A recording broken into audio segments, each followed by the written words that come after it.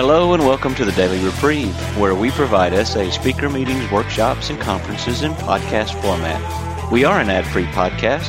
If you enjoy listening, please help us be self-supporting by going to donate.thedailyreprieve.com and drop $1 or $2 into the virtual basket. Please consider donating monthly by clicking the Donate Monthly button. However, one-time donations are always welcome. Just click the Donate Now button. Now, without further ado, this episode of the Daily Reprieve.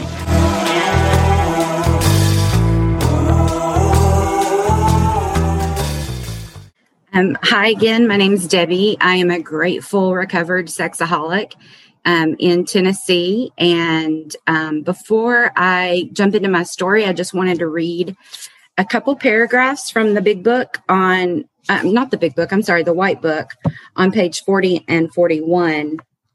It says, why in step 1 do we say we are powerless over lust instead of sex? Is not some form of sex what we are addicted to? Yes, we answer, but our problem is not simply sex. Just as in compulsive overeating, the problem is not simply food. Eating and sex are natural functions. The real problem in both of these addictions seems to be what we call lust, an attitude demanding that a natural instinct serve unnatural desires. When we try to use food or sex to reduce isolation, loneliness, insecurity, fear, tension, or to cover our emotions, make us feel alive, help us escape, or satisfy our God hunger, we create an unnatural appetite that misuses and abuses the natural instinct. It is not only more intense than the natural, but becomes something totally different. Eating and sex enter a different dimension. They possess an unnatural spiritual component. The addiction is thus to lust and not merely to the substance or physical act. Lust, the attitude itself, becomes the controlling factor in the addiction. This may be why people exhibit lust in more than one area. Often those of us addicted to substances or forms of behavior discover we are also addicted to negative attitudes and emotions. Again, I'm Debbie, and to share what it was like and what happened and what it's like now. I'm 46 years old. I was born in Massachusetts. Got a mom, a dad, and 2 older brothers. When I was 3, we moved to Kentucky. My mom was a stay-at-home mom, and she was addicted to at least 4 soap operas that she still watches every single day. My dad was a workaholic, and he worked in corporate America. And both of my brothers, I've got 2 brothers, and I've had 8 sister-in-laws. So I think it's safe to say there's probably some sexual intimacy disorder in their lives. So that's kind of the life I grew up in. When I was in first grade, I had a boyfriend, or so he said he was. He was older than me. He sexually molested me and, of course, told me not to tell anybody. So I didn't. And I just thought that's what boyfriends and girlfriends do. It's certainly what it looked like on the soap operas anyway. So I had lots of boyfriends, actually, and all through elementary school and middle school. And I had another experience when I was in 5th grade. My grandfather French kissed me. And I didn't understand what was going on. I just knew something felt weird. So I did tell my parents, but their solution was to just stay away from him, that he was going to be moving out of town soon. And that's about all that was ever said about it. I was never really given a place to talk about that. So I learned through that experience not to talk about my emotions, that it wasn't safe. They were going to be ignored and not acknowledged. Let's see. I had lots of boyfriends. I was boy crazy. I was a big flirt, but I also had the fear of God put into me by my aunt. She told me not to have sex before I was married, that was like a huge sin and not to do that. So I tried to use that as my moral compass. But then in high school, I was 15 and I met my now husband. We started dating, and about a year later we had sex. And I thought, okay, I've just got to marry him. That's all I need to do. As long as I marry him, I'm going to be okay. And I did. Thank God, he loved me. I loved him. We still do. And we got married, and then everything's going to be perfect. So I thought, I also, that was 15. So close 16, 17 years old. I started work, and I went to work for a woman who was much older than me. She was, that relationship morphed into a toxic enmeshment. It was very weird. There was a lot of grooming, predatory behavior. I was manipulated emotionally, mentally, sexually. It was just really confusing. And that was early in my marriage too. Finally, I got away from that relationship with my husband, and I moved to Nashville, Tennessee. That was in 1999. And thankfully, this allowed me enough distance to see that was a really messed up relationship. And I got away from that. My husband and I had some healing, and then we decided to start a family. And that was a natural high for me. Having babies was amazing. And for about 5 years, everything was golden, in my opinion. But then, the other shoe dropped, and on my husband's side of the family, he had a relative pass away. And during that event, it came out that my husband had been sexually molested by that relative for the majority of his childhood. And that was huge. He had never told anybody. He shared it with me, and it was just him and I that had that secret. So, it was just an unearthing of lots of feelings and emotions and all that stuff, nasty stuff. So, my husband chose to dig his heels into work, and he got really busy with work. I chose to deal with it with sex. And first I started with my husband. I just, basically, acted out with him, and I'm looking at my notes, making sure I don't forget anything. Sorry.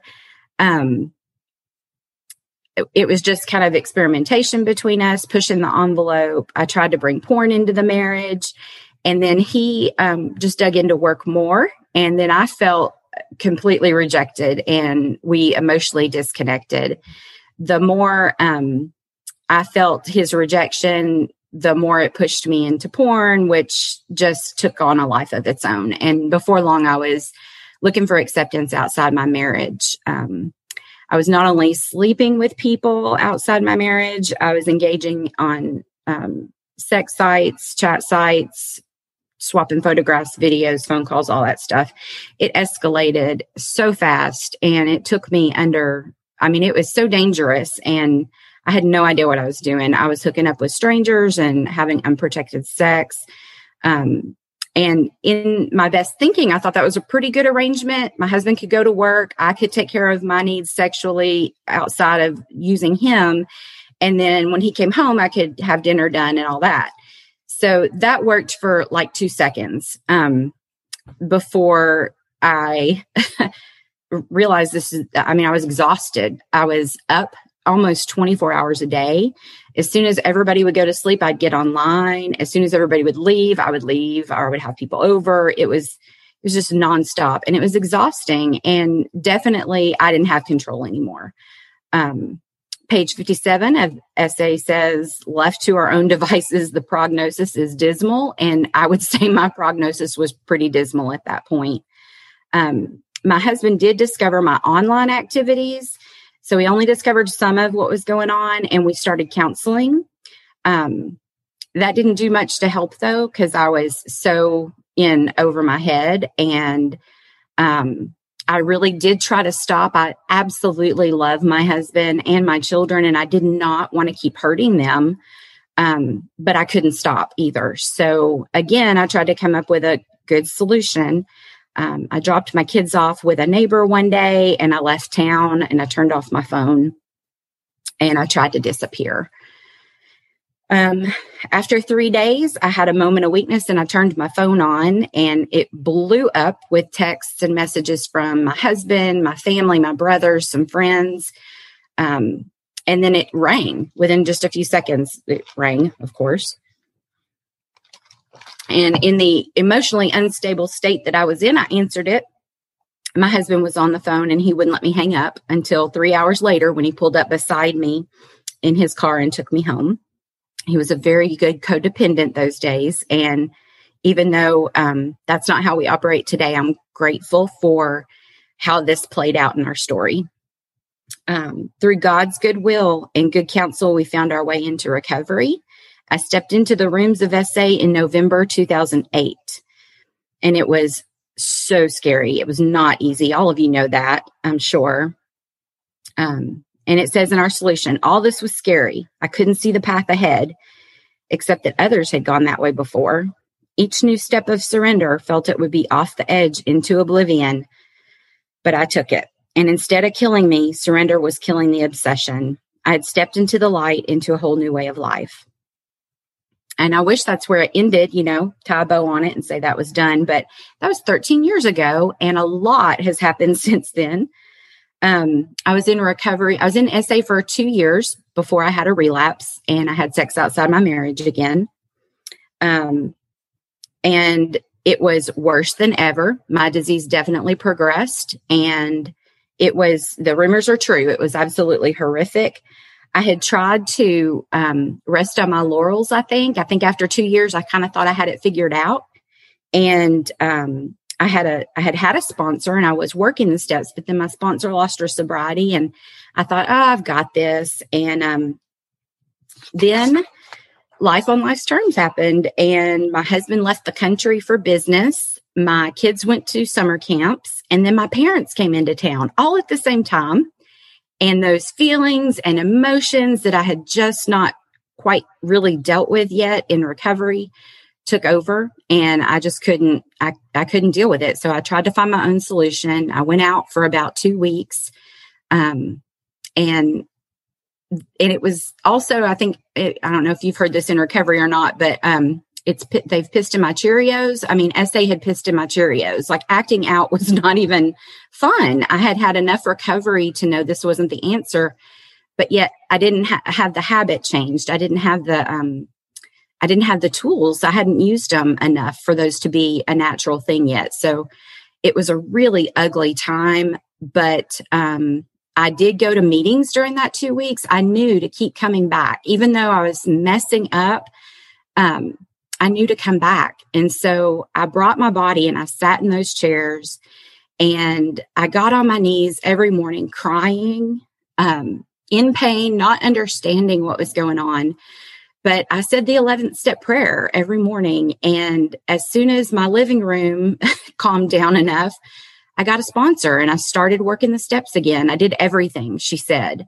And I worked all the steps. I worked them consistently, and I was going to the meetings, just like page 158 in the white book says, meetings. Just keep bringing the body. Work the steps, work the steps, work the steps, work the steps, work the steps. And that's what I did. And I got sober, and I've not acted outside my marriage since June of 2011. But it doesn't end there. Again, I did continue to work with my sponsor and sponsor others, do service work. But I had my teenage son started exhibiting behaviors of an addict. And so my sponsor suggested I go to another 12-step fellowship, Al-Anon. I didn't want to go because we all know the Anons are crazy. My husband's an Anon, that's the other side. But it also made sense. And I think I had enough growth in the program to know that there's a little bit of that crazy in me. I'm both, I'm not just an addict. I can be a great codependent too. So I followed her suggestions, and I went to the meetings, and I told them, I don't like being here. I don't belong here. I don't know who you are. You're not my family. But again, meetings, just keep bringing the body. And so that's what I did. I kept going to meetings, and then my sponsor suggested I get a sponsor in those meetings. And so I did. And then I started to work the steps. my my sponsor, I would think I would be going through such gut-wrenching things with my son that I thought, I'm going to call my sponsor and tell her what's going on. And they're going to have a meeting about this. Like, this is over the top. Nobody's ever dealt with this. He is just off the charts. So I would call my sponsor and I would in Al-Anon and I would tell her what's going on. And I'm like, certain they're going to have to get everybody together and have a group conscience. And nobody's ever had to deal with this before. And with loving gentleness, every single time my sponsor said, I went through that exact thing with my son too.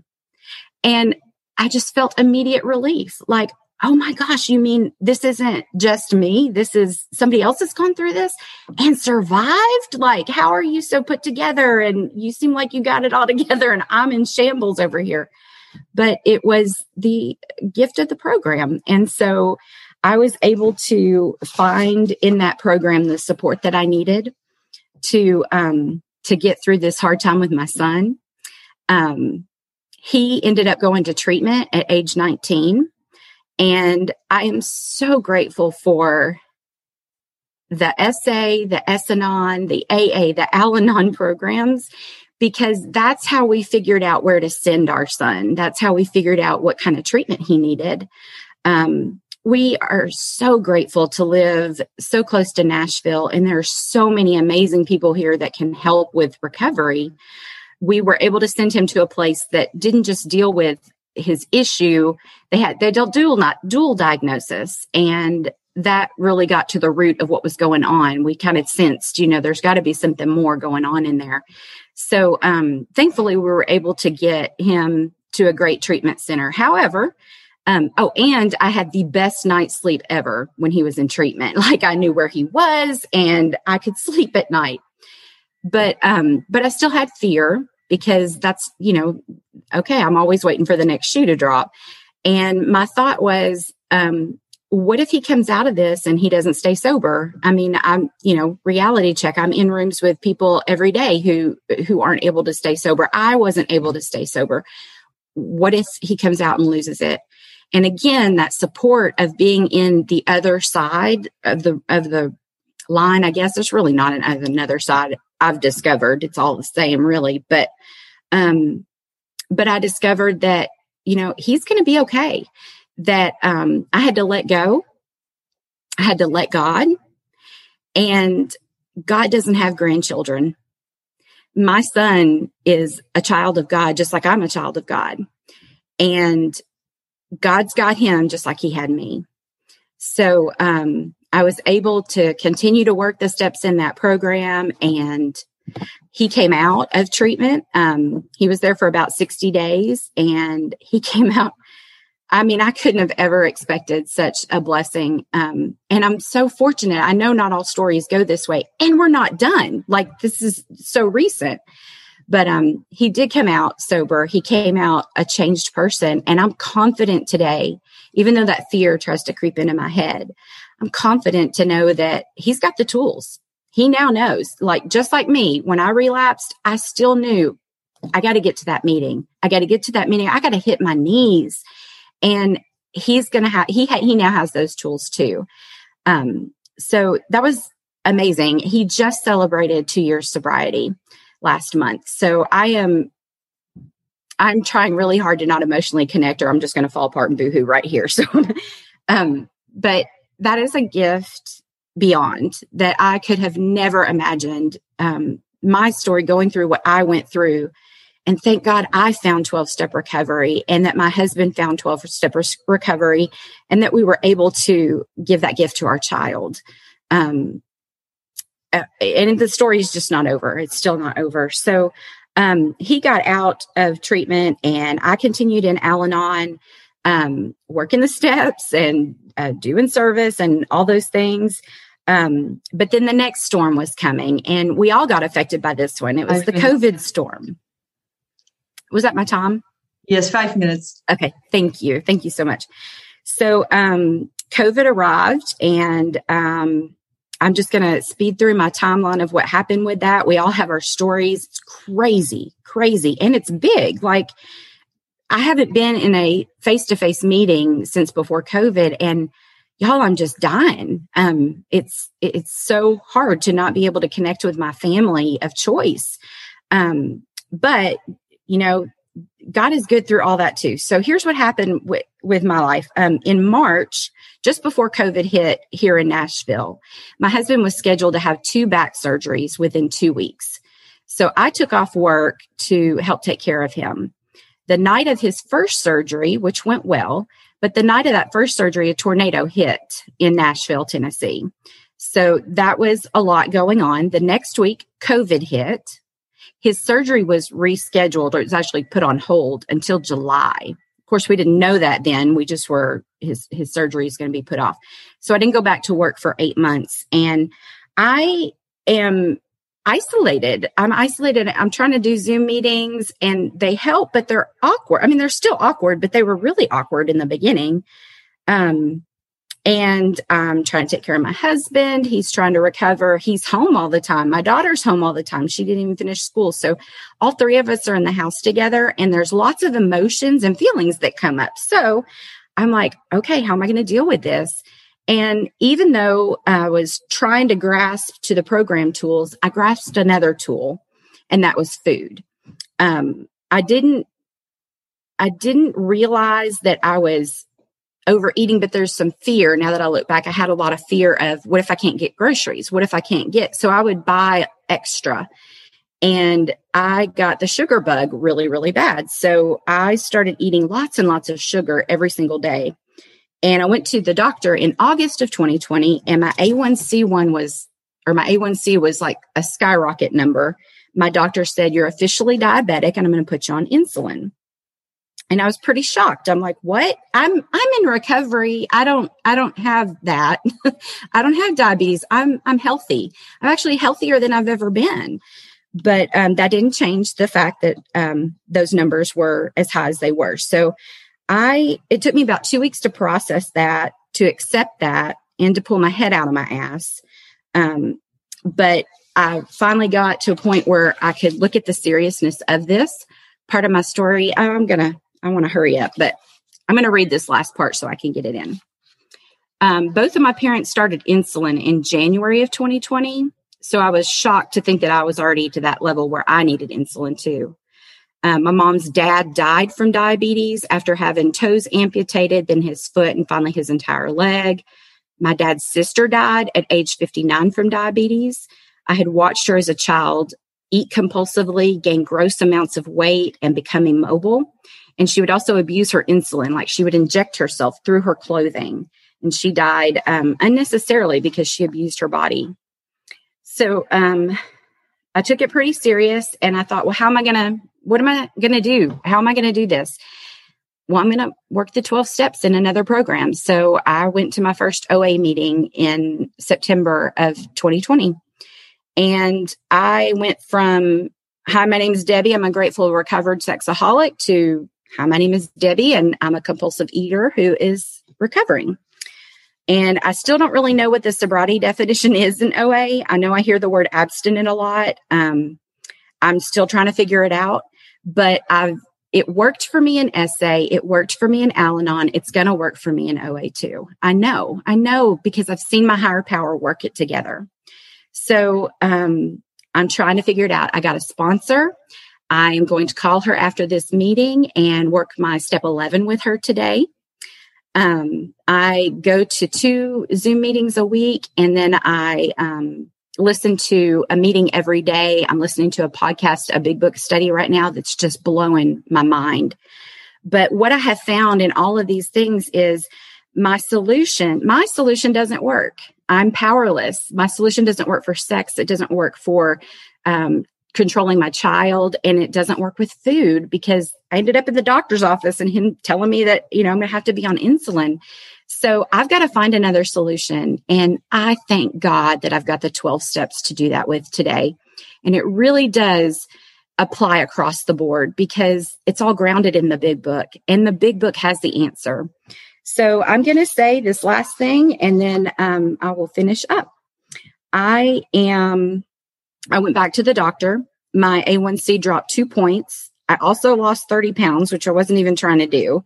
And he took me off of 3 medications. That was all this past December. I've been able to maintain that, but I really only think that that's God doing for me what I cannot do myself. Absolutely cannot do that myself. In the big book, it says, for if an alcoholic failed to perfect and enlarge his spiritual life through work and self-sacrifice for others, he could not survive the certain trials and low spots ahead. So I say it again, meetings. Just keep bringing the body. Work the steps, work the steps, work the steps, work the steps, work the steps. This is not a program for people who need it or for people who want it, but who do it. This is a program of action. My action is working the steps daily, especially steps 10, 11, and 12. My action is enlarging my spiritual life daily. And my action today is sharing with you. Thank you. I'm John, I'm a sexaholic. Thank you, Debbie, for sharing. I'm also from Nashville, as you can see. I'm not in the portal. This is such a really good background. I'm also a diabetic, and I'm not a member of OA, but I expect I may eventually find myself in OA. I know many members of SA who are in OA, and it's been very helpful to them in a lot of ways. And as we all know from hearing Harvey speak, he talks about diabetes all the time, and as an analog to addiction, because it's something that we have to do every day. You know, I have to take my medicine every day, whether I want to or not. I used to be on insulin. Now I'm not. There are other drugs now for that too. Not to get too specific in diabetes, but I came back in recovery almost 2 years ago, having known I was a sexaholic since 18 years ago, but not in recovery. With my diabetes, I experienced a lot of denial of my diabetes, and my diabetes got really unmanaged, and I decided it didn't really matter because I probably would be dead in 5 years anyway. I sort of lost the will to live in a way, lost the will to fight, so I'm grateful now that my diabetes is much better managed, and being in recovery from my sexual addiction, I think has a lot more to do with that than anything else, is that I've regained my will to live, and my will to have a quality of life for myself and those who love me. So I'm grateful to be today in a room of people who love me, and thanks for sharing again, Debbie and John. Thanks, John. Thanks, John. Shipra? Hi, Shipra Sexaholic. I had a question. I recently lost 4.5 months of my recovery, and I did not admit to it for almost 10 days, and I'm sober 10 days now. I was just got too attached to the recovery because I was doing, for the first time in my recovery, I was doing it without a sponsor, and I know it for 4 months. 4.5 months felt like 4.5 years. And so I was just too attached. I was like, oh my God, never. No, I cannot reset. I just cannot reset. So my question too is, in the end, I, after completing 4 months from that day itself, I felt a lull, and I could describe it, but I did not know how to break the spell. Stop myself from spiraling down. There was some resentment against my mother. I thought in the step work I had 4th step I addressed it, but then probably not. And this time I was just telling myself, no, I will not let go of it. And I forgot the program that I'd learned in 4 years. And it was just too strong for me to let go. And since then, after that, I tied myself down by trying to listen to the music that gave me the hallucination of my ex. And so my question to you is how to stop, how to give up the desire to lust, because I've been trying for long. Thank you.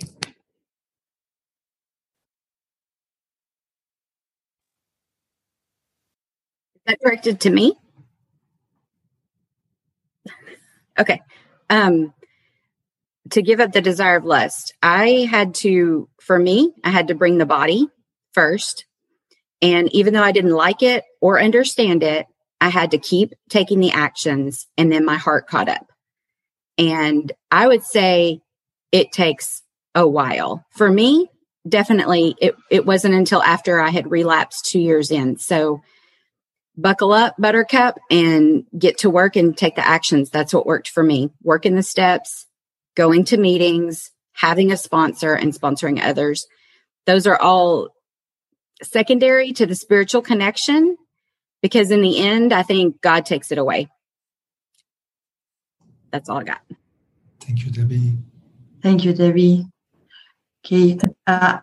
Carrie sent me a message to read her question out loud to Debbie because she's not alone in the room. So I'm going to do that first because she sent the text pretty early. So Carrie sent you, Debbie. Thank you so much. I loved how you carried the message to your son and now is in recovery. My friend's nephew exhibits signs of an SA. The boy is 12 and has been caught acting out with girls and even animals. Now that you have mentioned about S-Anon, should I tell them about it or about SA? That's a really good question. And my experience is Al-Anon helped me know where my side of the street was with my son. I didn't want to overreact. I didn't want to underreact. And I had to have somebody guide me through that. So that's where Al-Anon and an Al-Anon sponsor helped. I would imagine S-Anon would be the same way and helpful, but yeah, try 6 meetings of each and see if that fits. And if you need outside help, you need outside help to kind of navigate that too. Okay, thank you, Debbie. Nancy. Yeah, thanks, Nathalie, and thanks, Debbie, so much for your share. Quick question. You had a phrase, SA is not for the ones who want it. And then I want you to say the phrase again, and then if you'd like to expand on it, that's fine, but I don't remember the rest of it. Yeah. Thanks. I wish I could take credit, but no, I got it from, actually I don't, because I don't want that kind of pressure, but I got it from someone I heard at an OA convention. And they just said that, let me find it. Okay. Sorry. There it is. OA, well, this is not a program for people who need it or for people who want it, but who do it. I like that because I don't always want it with the food. With sex was a little different. That my ass was on fire and that was just batshit crazy. But with the food, I'm still struggling I have to eat. I have to eat every day. So I love that this relieves me of the pressure to, I don't have to want it. I just got to show up and do it. And for the last 9 months, it's been working. That's what I feel. So it's not a program for people who need it or for people who want it, but who do it. This is a program of action. Thank you very much. Thanks. Luc. Hey, thank you. Thank you, Debbie, for sharing. I thought it was immense. For me, it was immensely clear, but also immensely honest. Yeah, you gave like a long story with details and you really showed yourself. So I'm very grateful for that. And unfortunately or fortunately, I'm also in a couple of programs. My latest one is now under Earners Anonymous, and I'm really shocked by it. I was in DA, but I saw that I identify more with UA than DA, and I'm really shocked by it. I'm 53, and I'm not able to make money it's very shocking. And I'm just at the doorstep of that program now, looking for a sponsor. But every time I know that it is giving me something, but it's also like every time, another load of work. Yeah, I've already enough to do just by staying sober in SA and doing my service here and all that stuff, and just trying to live life and be married. And so my question to you is, how do you do it when you go into another program? How do you get over your maybe your resistance or overwhelmingness in the beginning, if any? Thank you. Yeah, you're welcome. I don't have a great answer for that. I have to have a sponsor. I don't necessarily have to have two sponsors, but I have to have a sponsor. Somebody has to know my every move or I need to be willing to have someone that I can share every move with. That helps to keep me grounded. The steps just cross every line once we push past the symptoms, because another thing I've learned is sex wasn't the problem. Sex was the solution. Food isn't the problem. Food is my solution. My problem is my emotions and my feelings that I haven't dealt with. And the steps help me learn how to deal with it. They help me get my street clean. And then 10, 11, and 12 help me to keep it clean. So once I get past all the steps up to 10, 11, and 12, I just got to do 10, 11, and 12. The symptoms will take care of themselves, whether it's food, sex, money, drugs, whatever. That's what I really feel and believe is happening for me, is that these are the tools for me to live an adult life, and they apply no matter what my ism is. I hope that helps. Yeah. Thanks a lot, Debbie. Yes. Jenna? Hi, I'm Jenna. I'm sexaholic. I just wanted to say thank you, Debbie. And I have, it's always great to hear your own story when you come to meetings. And I just really appreciated, like other people have said, how open and honest you were. And I just, for me, wanted to say out loud, I really do for my Al-Anon sort of stuff. I really do see there's such an overlap with that focus on other people, that focus on that some connection outside of myself is where connection is. And it's so painful. I like how in SA we talk about exposing the roots of our spiritual emptiness and hunger so the healing can begin. And I know for me, a lot of that does have to do with that early stuff and what I grew up in alcoholism and sexaholism. I'm an Anon and an addict. And I just appreciated you. I understood what you said too about, there's no line, it's the disease, and we're all affected by it in a myriad of ways, growing up in it, doing it ourselves. I mean, for me, it's every angle, but it's one disease and one solution, like you said too. So just thank you so much. That's all. Thank you, Jenna. Juan Carlos? Thank you, Natalie. Thank you very much, Debbie, for your humbly share. I relate a lot with finding the solution in different fraternities. I am also in SA, and I should be perhaps in CODA and CODA because I think I have these also traits. But my question is, I had two sons. One is 27 and the second is the 22 years old. I found my first son when he was 16 in his computer, a lot of explicit videos, photos of himself, I suppose for sharing. I deleted. I didn't do anything more until I made my amends 2 years ago with him. Now he's living with his girlfriend. But the second one, he's living at home, and he lives in his room almost the whole day, working, studying, playing, because he has a deception with a former girlfriend. So now he's almost isolated. How did you find? This is my question. How did you find that your son has a problem with sex or with addiction? Because I am very intrigued, and also I feel guilty of my sons because perhaps they have got the same disease. Thank you. Thank you, Juan Carlos.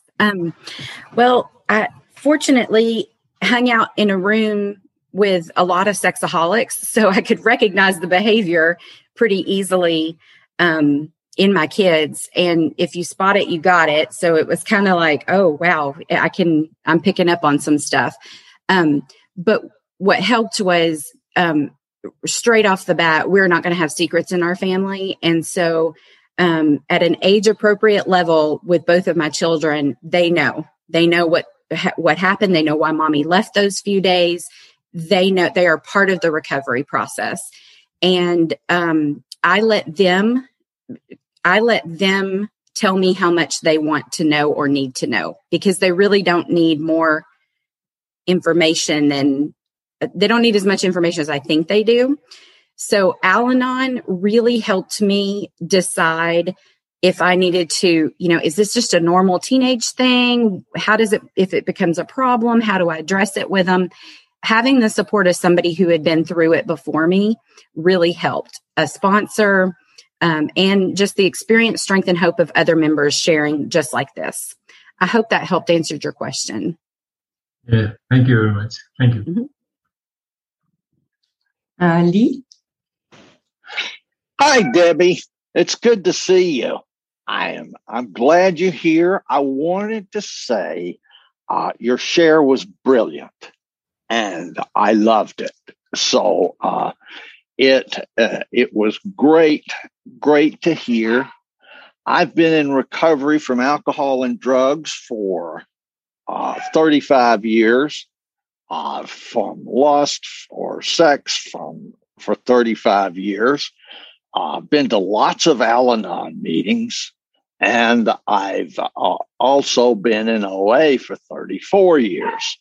And what I find is that lust is the central problem. I lusted after Demerol. I lusted after alcohol. I lusted after sexually acting out. I lusted after control of others, and I lusted after donuts. So all of those things are centralized, and I loved your saying about the quality of lust and why we focused on that, because it's generalizable. And I too believe in the steps, and meetings. So I don't have a specific question. I just want to say I really liked what you shared. Another way to share that is that we have multiple dependencies, and that we have coexisting dependencies. And some people say that's one of the definitions of codependency. And that's all. Thank you, Lee. Thank you. Natalie, Kathy has put a question in chat. She says, I have no privacy, but would just like to say to Debbie, you told so much of my story in so many ways. I had 3 sponsors and a chaplain in 6 fellowships, so I had to cut back to AA and SA, but struggle with issues in other areas, which, as you read out, is lust really, as the White Book says. Thank you for the identification and the honesty. Thank you. I'm Sean. I'm a sexaholic. I'm very grateful to be here today, to be sober. And thank you, Debbie, for your share. I'm sober not very long in SA. I am in other fellowships as well. And I have found it, this one, to be the most challenging, without any shadow of a doubt. There's a line in the big book that I identify with, which is the alcohol is but the symptom. And, I've really had to look at myself and take a good look at myself this time around. And I haven't got a sponsor in SA. So I know that that's something I probably will have to address at some point. But one of the things that's always happened with me is I get so far with the steps, which is up to step 5, and then I don't really want to go any further. And what my question, I suppose, to you is, how have you identified a sponsor that's coerced you, if you like, to go further? Because you would appear to have been able to get through all of the steps first time around. I don't know whether that was the case, but for me, I've been around for a long, long time, and I've just started to look at 6 and 7 in another fellowship. But the thing is that I've lived in pain. I've not been doing the 6 and 7. I've not done 8 and 9. And I struggle with 10, 11, and 12, obviously. And whilst I'm not drinking or taking drugs, I am in pain. And that's my question is, how do I find somebody that's going to take me through? What is it I need to be looking for? Thank you. Thank you. I'm fascinated with sponsorship. I think it's an amazing experience, both from the perspective of being a sponsee and getting to sponsor. I say run with the winners, and you know who the winners are. And that's who I want to be my sponsor. The person who's doing the steps, who is not just sitting there, who's doing the steps, working the steps, somebody who is taking sponsors regularly, where there's a lot of action and a lot of activity, a lot of not turnaround is in a bad way, but I mean, they're working it, they're doing it. And those are the people that stay sober. Those are the people that I would pick. I had to look around and go, okay, who's got this? Who looks like they've got this figured out? They've got sobriety and they're taking actions. And that's how I picked my sponsor. In OA, that was a higher power put together because they had, we haven't been in face-to-face meetings and I didn't know these people, but God put two people's names in the chat that said they were willing to sponsor. I called the first one. That worked out, and it's been an amazing experience. God will put it together. You just take the action to pick the person and go from there. Hello, Debbie. Thank you for your share today. I just wanted to ask, was there a particular point in this step work that you found particularly rewarding or challenging? I hate making amends. I hate that step. I hate the buildup of it. But then once I do it, it's an amazing payoff. It is getting my side of the street cleaned. And it's never gone as bad as I've built it up in my head.